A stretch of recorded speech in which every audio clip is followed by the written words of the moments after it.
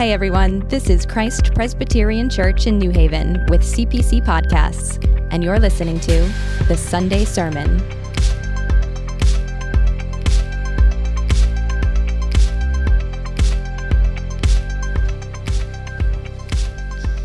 The Old Testament reading is found in the book of Jeremiah, chapter 7, beginning at verse 1.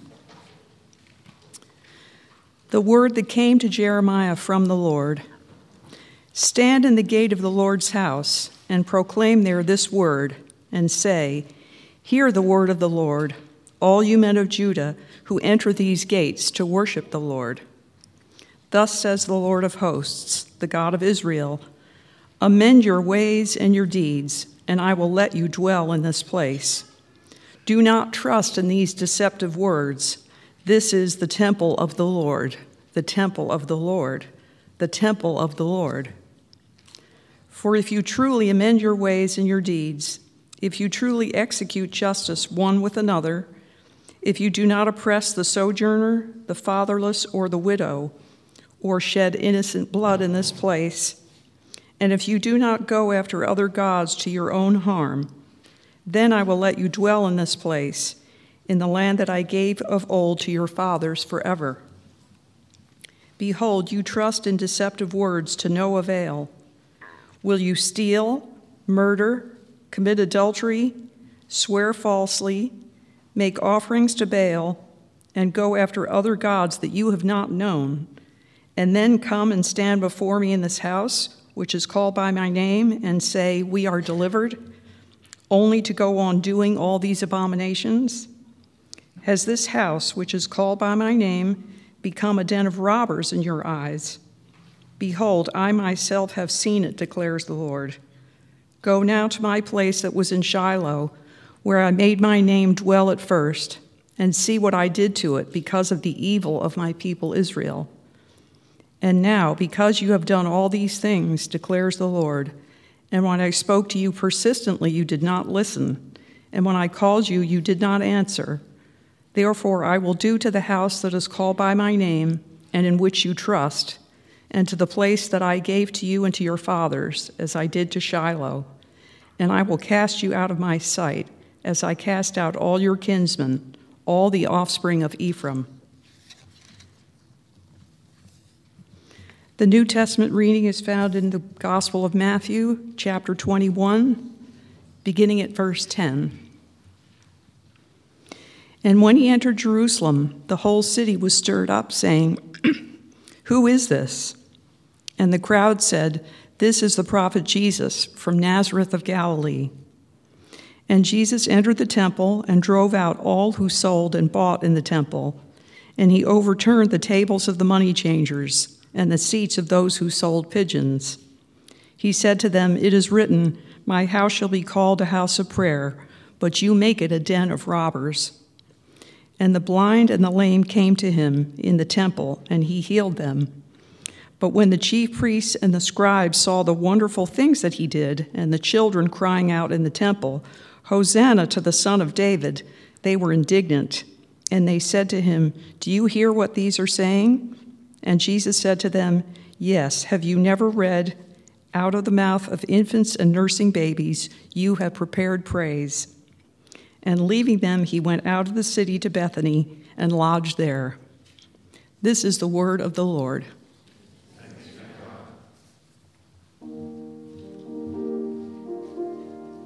This morning, it was a beautiful drive, wasn't it? Coming over and seeing how beautiful the world is, and New Haven seems so beautiful. And I must say, they did a great job. We should be encouraged by our men and women who worked so hard last night to clear out the roads. You know, this passage comes to us with an incredible history. It's a history that I hope and pray God will convey to you and me as we really bring to this text a very simple question. And that is, do we have the same kind of zeal? Today we would say more passion, but the kind of passion for the house of God, for the temple church of Jesus Christ, do we share that passion? And if we did, what would it look like really today? In other words, how sacred is this place we call the assembly of God, the household of the living God, the temple, dwelling place of God? Do we believe that? I know we live in an age where it almost seems crazy, where we have lost, I think, in culture generally, a sense of reverence and awe that there could be a place in my city or town, a place set apart that is like the axis of the world. It's like where the window of God opens up and descends upon us. What sociologists call axis mundi. They observe that there's not a culture in the world that does not have in their presence a place, and I emphasize place, a real place, where it's treated as if it's the very axis of the world, axis mundi, where the whole world revolves around it, because that is the place where there is some kind of transcendent power or experience that is more than memorialized, but then becomes the place where you go. Strange, isn't it? And we talked about it in our podcast recently and had some fun with that, but that's something of what's happening here in this passage. And what I hope to do, and for those of you, by the way, in God's providence who were with us in Compline this week, and we're moving through the Gospel of John, it just happened, that the passage in John that we looked at this week in Compline is the exact same event that took place here in Matthew. So you get a little bit of a in stereo, I hope, because there will be some overlap. But at the end of the day, I just want us to be met with the sense of incredible awe. And to do that, I want to take you through a brief history of the temple that would help you see how what happened here on this first century day with Christ walking into the temple was something that is in perfect harmony with the kind of story that led up to it. And yet where one who is himself the true and living temple of God walks into his own temple that is meant to mediate his presence on earth. And we see this zeal. Father, would you pray, come to us, help me so much, Lord. I need your help to bring just the power of this passage, and particularly the way in which you have so meticulously set it up by the whole history of the world, coming together in a place where Jesus shows his passion like, to my knowledge, Lord, no other passage I know of in the Gospels. Help us, Lord, to see Jesus in his passion for this sacred house of God. And help us, Lord, as well to be impacted and changed by it. We pray in Christ's name, amen. Well, very briefly then, I do want you just to get a feel for how central the temple is in our Bible. In other words, there is perhaps nothing more central at the very core and essence of what the Judeo-Christian religion is all about than it is about this temple presence. The only thing that would come close to it would be the covenant. The covenant that was, of course, placed into that temple in the Ark of the Covenant. And so it all begins, and again, this is going to be very brief. I'm not going to get into all the details, but you really can't start except for creation itself. For God very clearly articulates creation, and particularly the Eden of creation, as the temple of God. We see the Spirit of God, the glory cloud, literally hovering over the waters, the same language that would appear every time the temple is described throughout the Old Testament. You see this Eden whose interests, whose opening into the world was on the eastern side, exactly where you see the entrance to the temple. You see Adam and Eve being excommunicated from this presence after the original sin, wherein the temple is protected by the cherubim that with the swords, the flaming swords, the very image of the curtain that you would have walked into if you were to go into the Holy of Holies.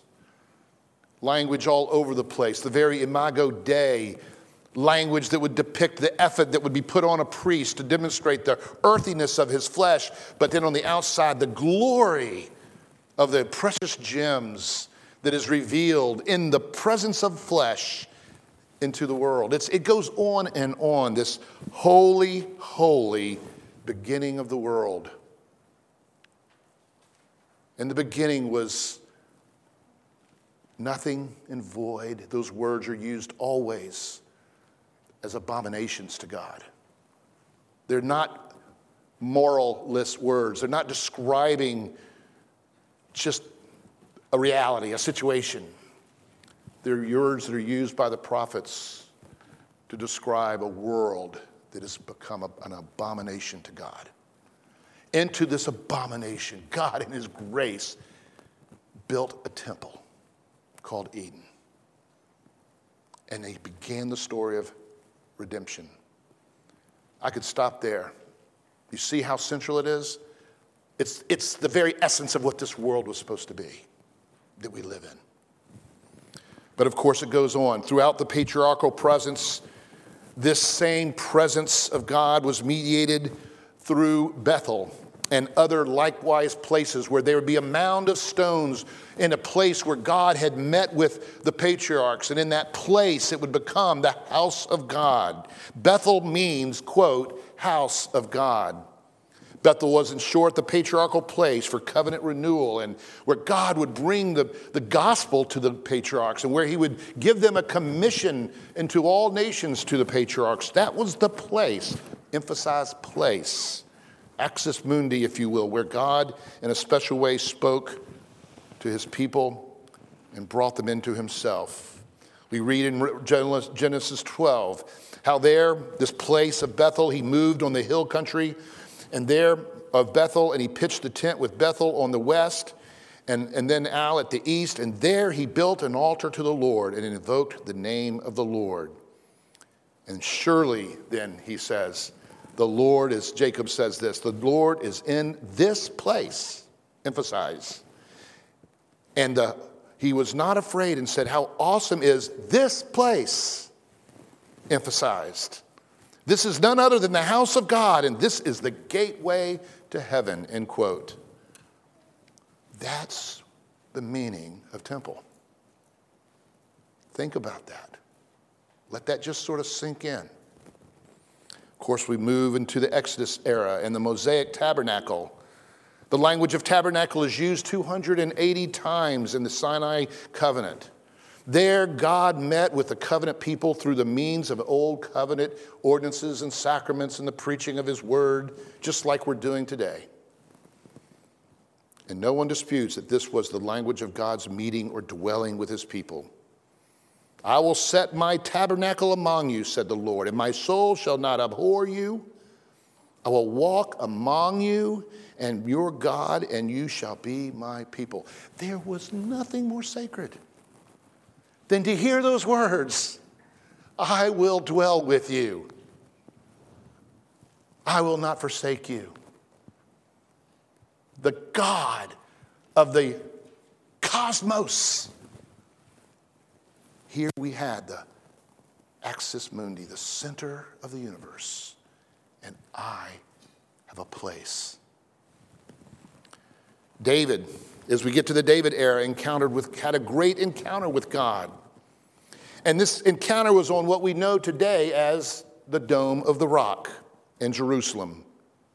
It's the justification for building a temple on this site, as it is provided for us in the account in 2 Samuel 24, in which the angel of God appeared to David, commanding him to build an altar so as to offer sacrifices to God. Whenever you hear sacrifices to God, just hear preaching of the gospel. To bring the good news that your sins can be atoned for, that your sins can be forgiven freely and by grace through faith alone. It didn't require you getting up on that nasty altar. It required you have a sacrifice that was appointed by God. That's the key. An appointed sacrifice by God that he would therefore exert his justice owed us upon it. You saw it. You smelled the stench of it.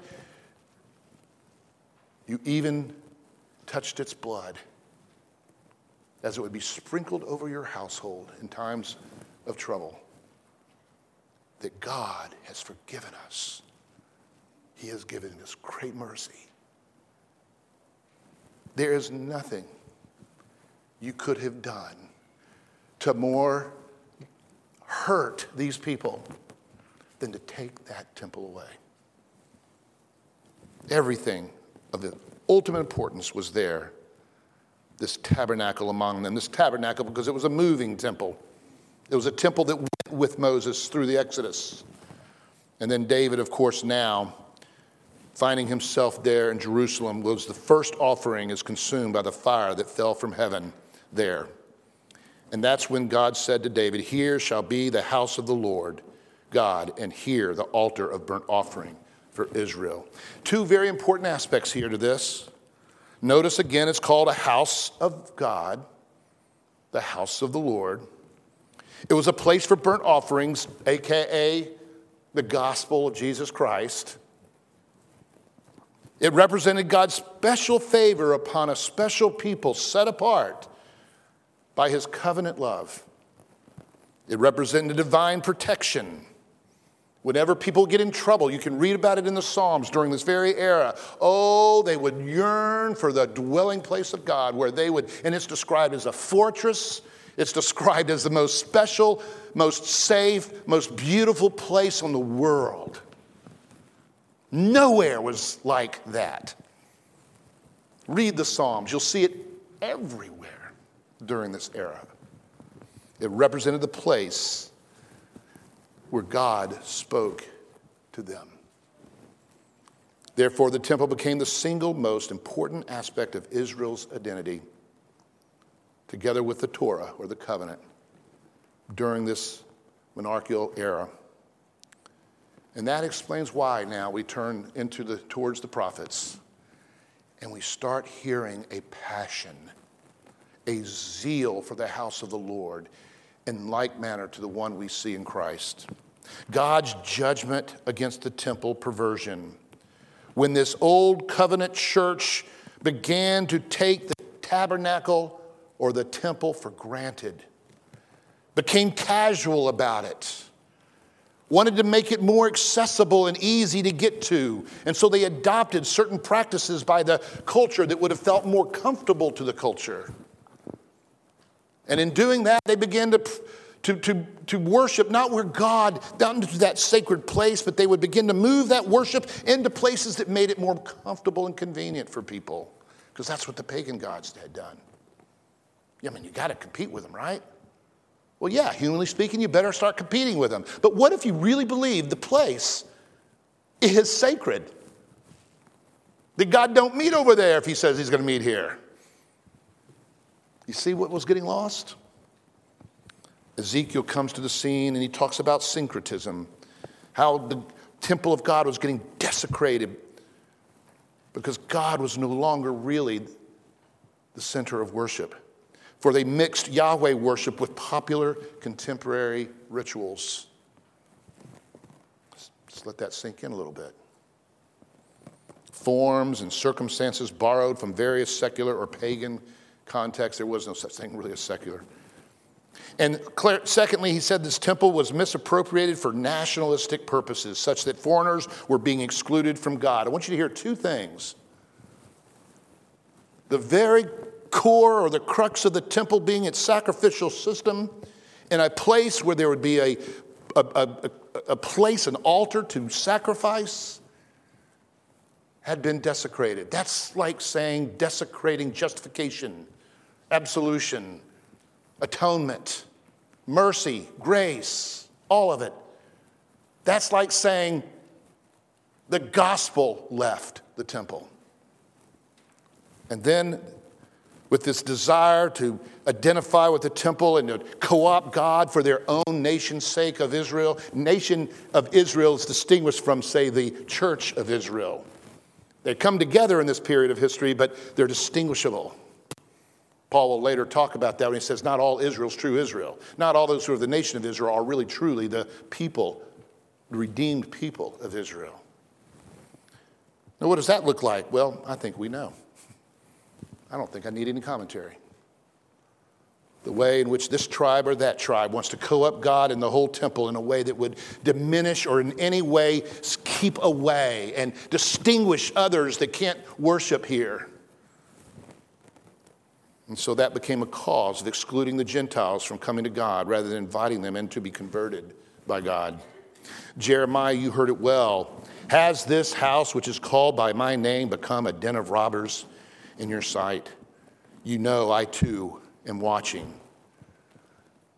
When I read that right now in front of you publicly, it almost takes my breath away. I too am watching. Their prophecies were vindicated.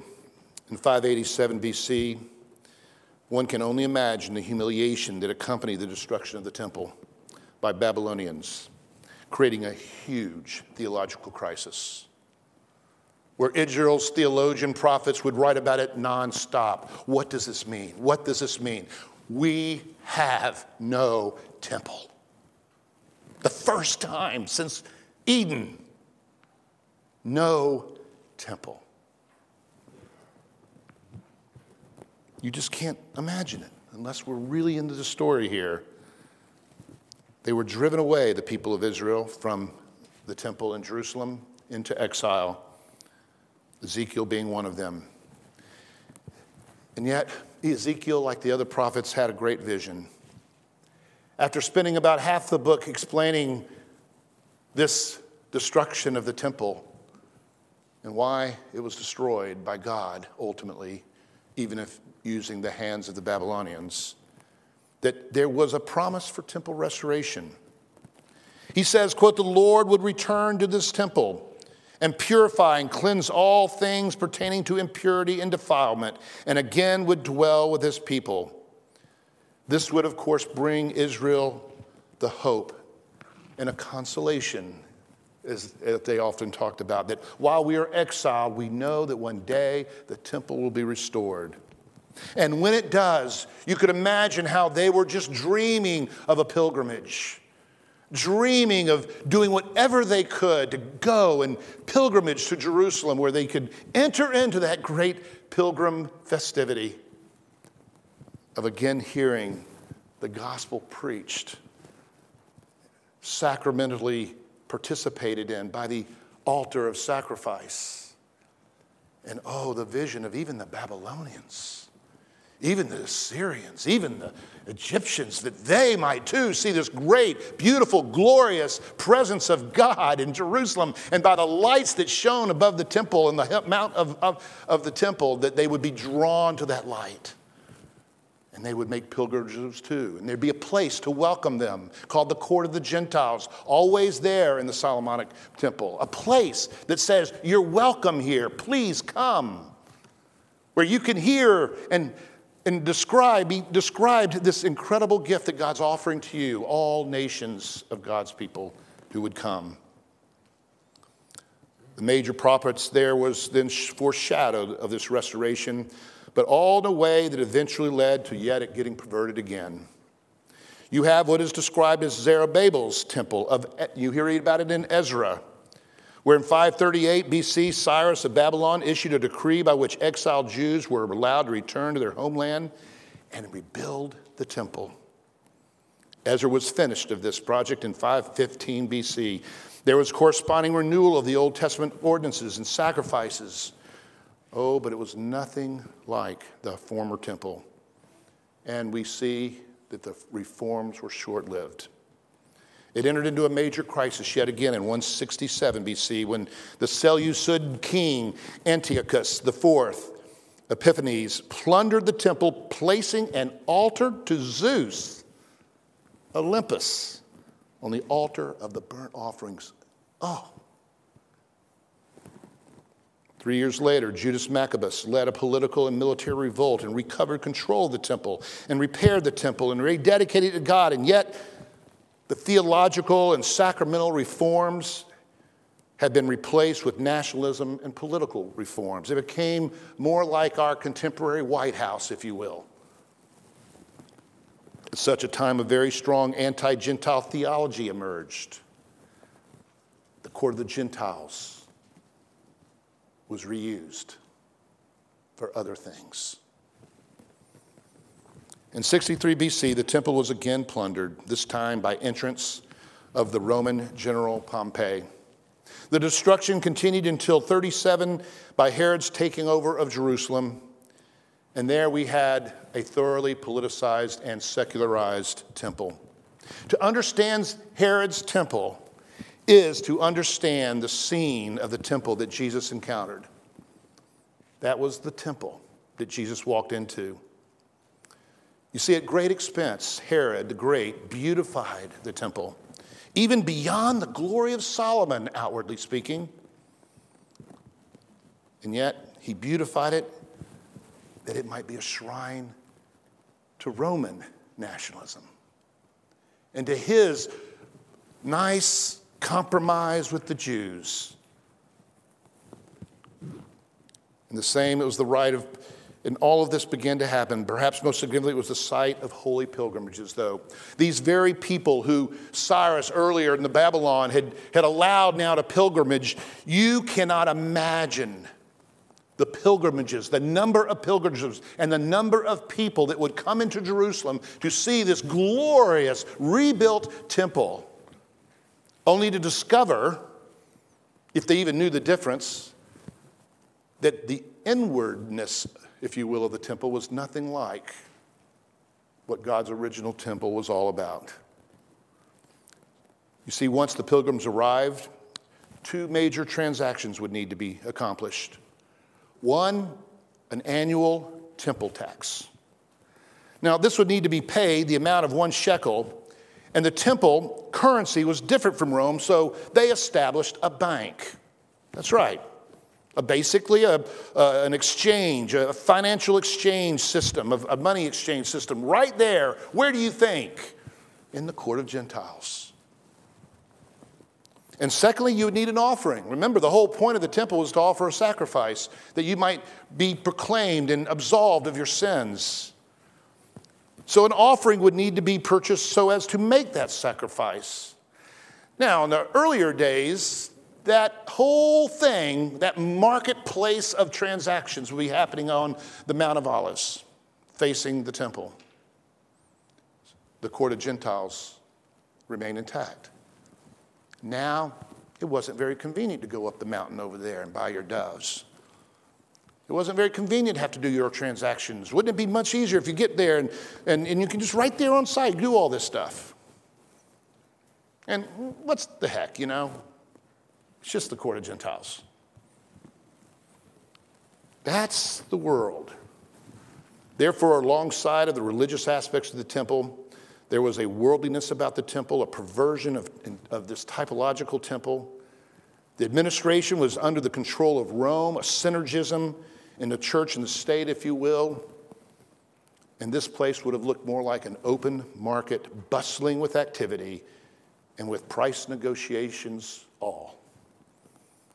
And all of this was performed in what was called this court of Gentiles. I can't say it enough. Okay.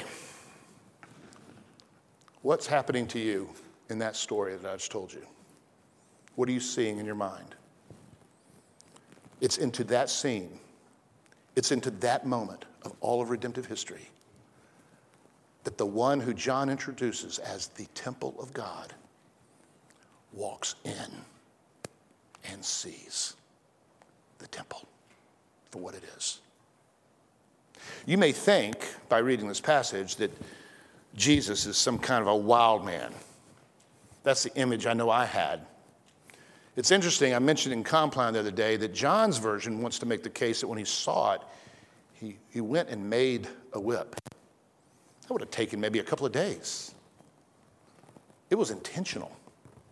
It was very, very thought out. So much so that the way you see that in Matthew's gospel, a little more so than in Matthew's gospel, is that Matthew wants to show that at everything he did, you could trace it to what the prophets said the Lord would do. Literally quoting these incredible passages. In Isaiah 56, the foreigners, this is the way that 56 says it. what Jesus saw. And the foreigners, these I will bring to my holy mountain and make them joyful in my house of prayer again. Their burnt offerings and their sacrifices will be accepted to my altar, for my house shall be called a house of prayer, quoted in Matthew, for all peoples. Thus says the Lord God, who gathers the outcast of Israel, I will gather others to them besides those already gathered. You hear what the prophecy is? I will make this temple missional again when I restore it. I will bring in my great prophet, and he will restore the temple to be a place where the world, the Gentiles, the foreigners would be made welcome. And it interprets everything Jesus did in terms of turning over those tables of financial transactions and negotiations and replacing it with the place, the court of the Gentiles. Jeremiah 7 has this house, which is called by my name, you heard it read over and over again, become a den of robbers in your sight. You know, I too am watching, says the Lord. There it is. I mean, I don't know, God forgive me, I just don't know how to put this into words. That the eternal temple of God, Jesus the Christ, is sitting in that temple, that place. And so what then was Christ objecting to according to these quotations? Trade of any kind, in the apparent allusion to Zechariah as he mentions it. Dishonesty and greed on the part of the traders, greed that was excluding the very people that God had come to save, the foreigners, as well as Israel. The misappropriation of the one courtyard where Gentiles would worship and therefore depriving them of the right to become seekers and go through the rites of passage that would enable them to eventually become a communicant member at the Lord's table, if you want to put it in those terms. A place that was rid of the baptism and the story and the way in which you come to Christ through professing faith. It just wasn't convenient.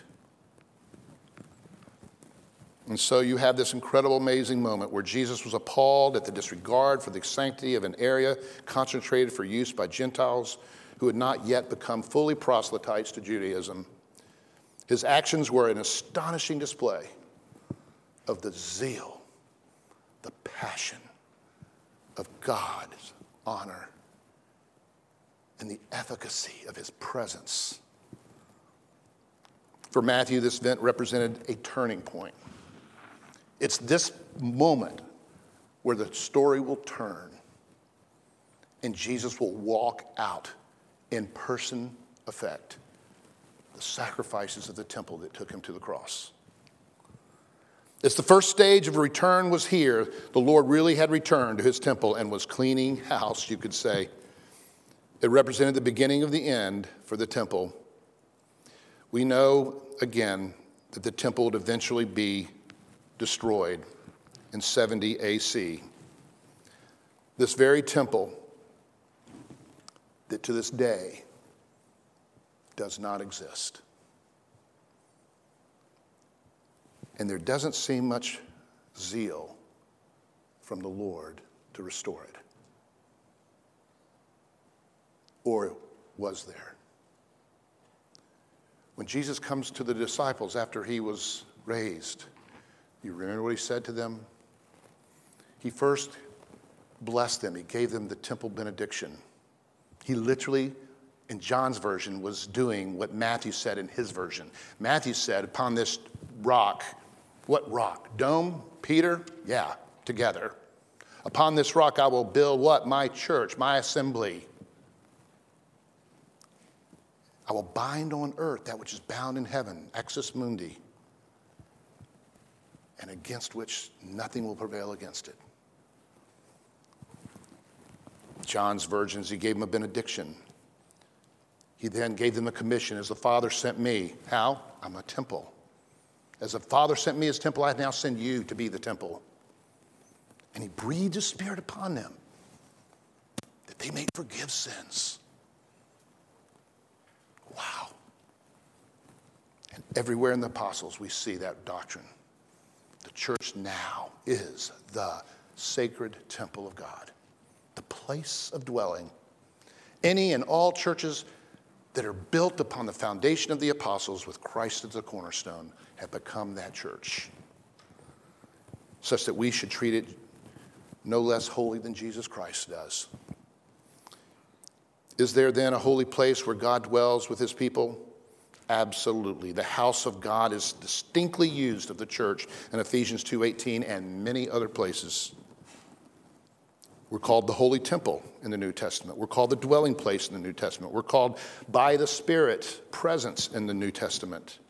1 Corinthians, do you not know you, plural, are God's temple and that God's Spirit dwells in you? You can hear Paul's frustration. Do you not understand the zeal of the Lord for you and what you are going to do when you come together in this holy, holy place that we call the Church of Jesus Christ? He says in 2 Corinthians, what agreement has the temple of God with idols? For we are the temple of the living God, as God said. I will live in them and walk among them, and I will be their God, and they shall be my people. On and on it goes. What's the take home here? I'm tempted to say nothing and let you just really, let us all just stop and let the Spirit speak into our hearts about it. I'll maybe say a few words. Ask God, would you, to search your heart without my words, but just searching our heart. And have we lost maybe a little bit in my heart this passion, this zeal for God's house, his place?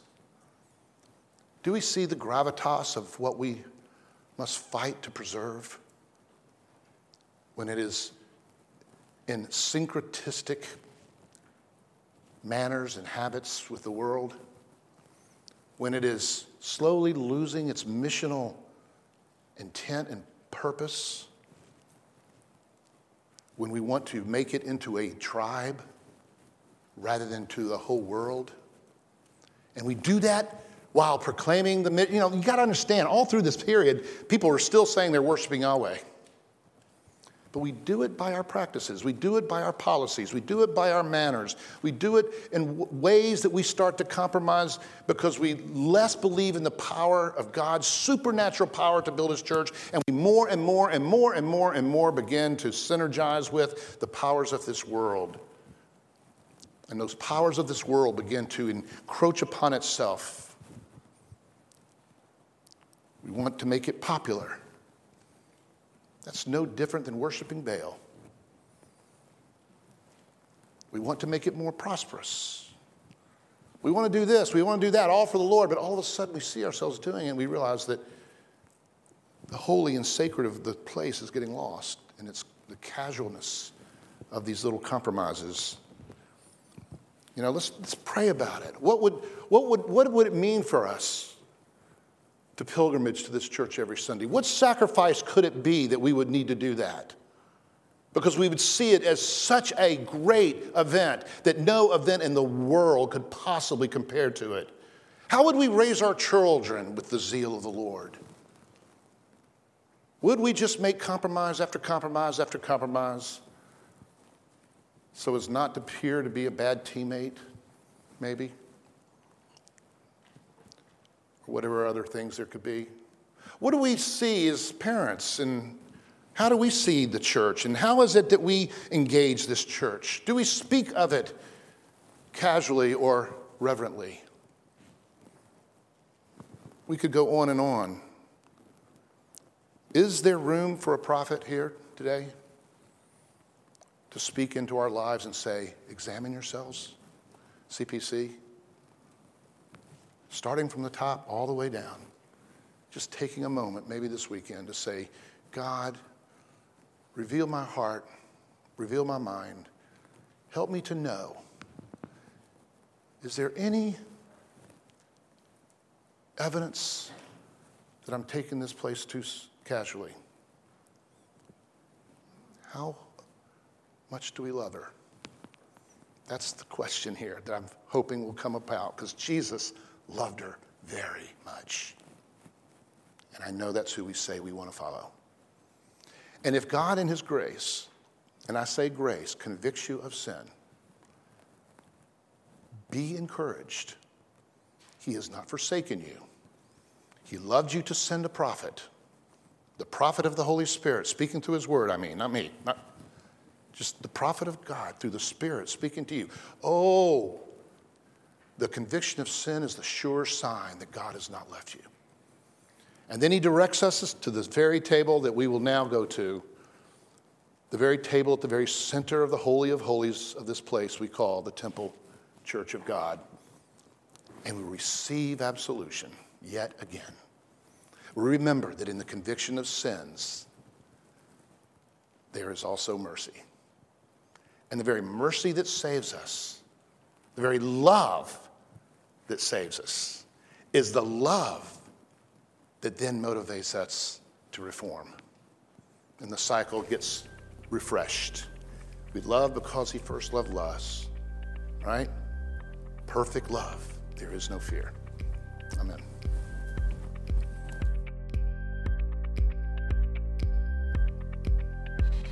Thanks for listening to the Sunday Sermon. We hope you enjoyed this episode.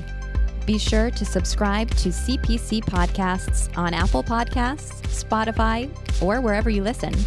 If you liked this show, consider a 5-star rating, share it with your friends, or write to us at podcast@cpcnewhaven.org.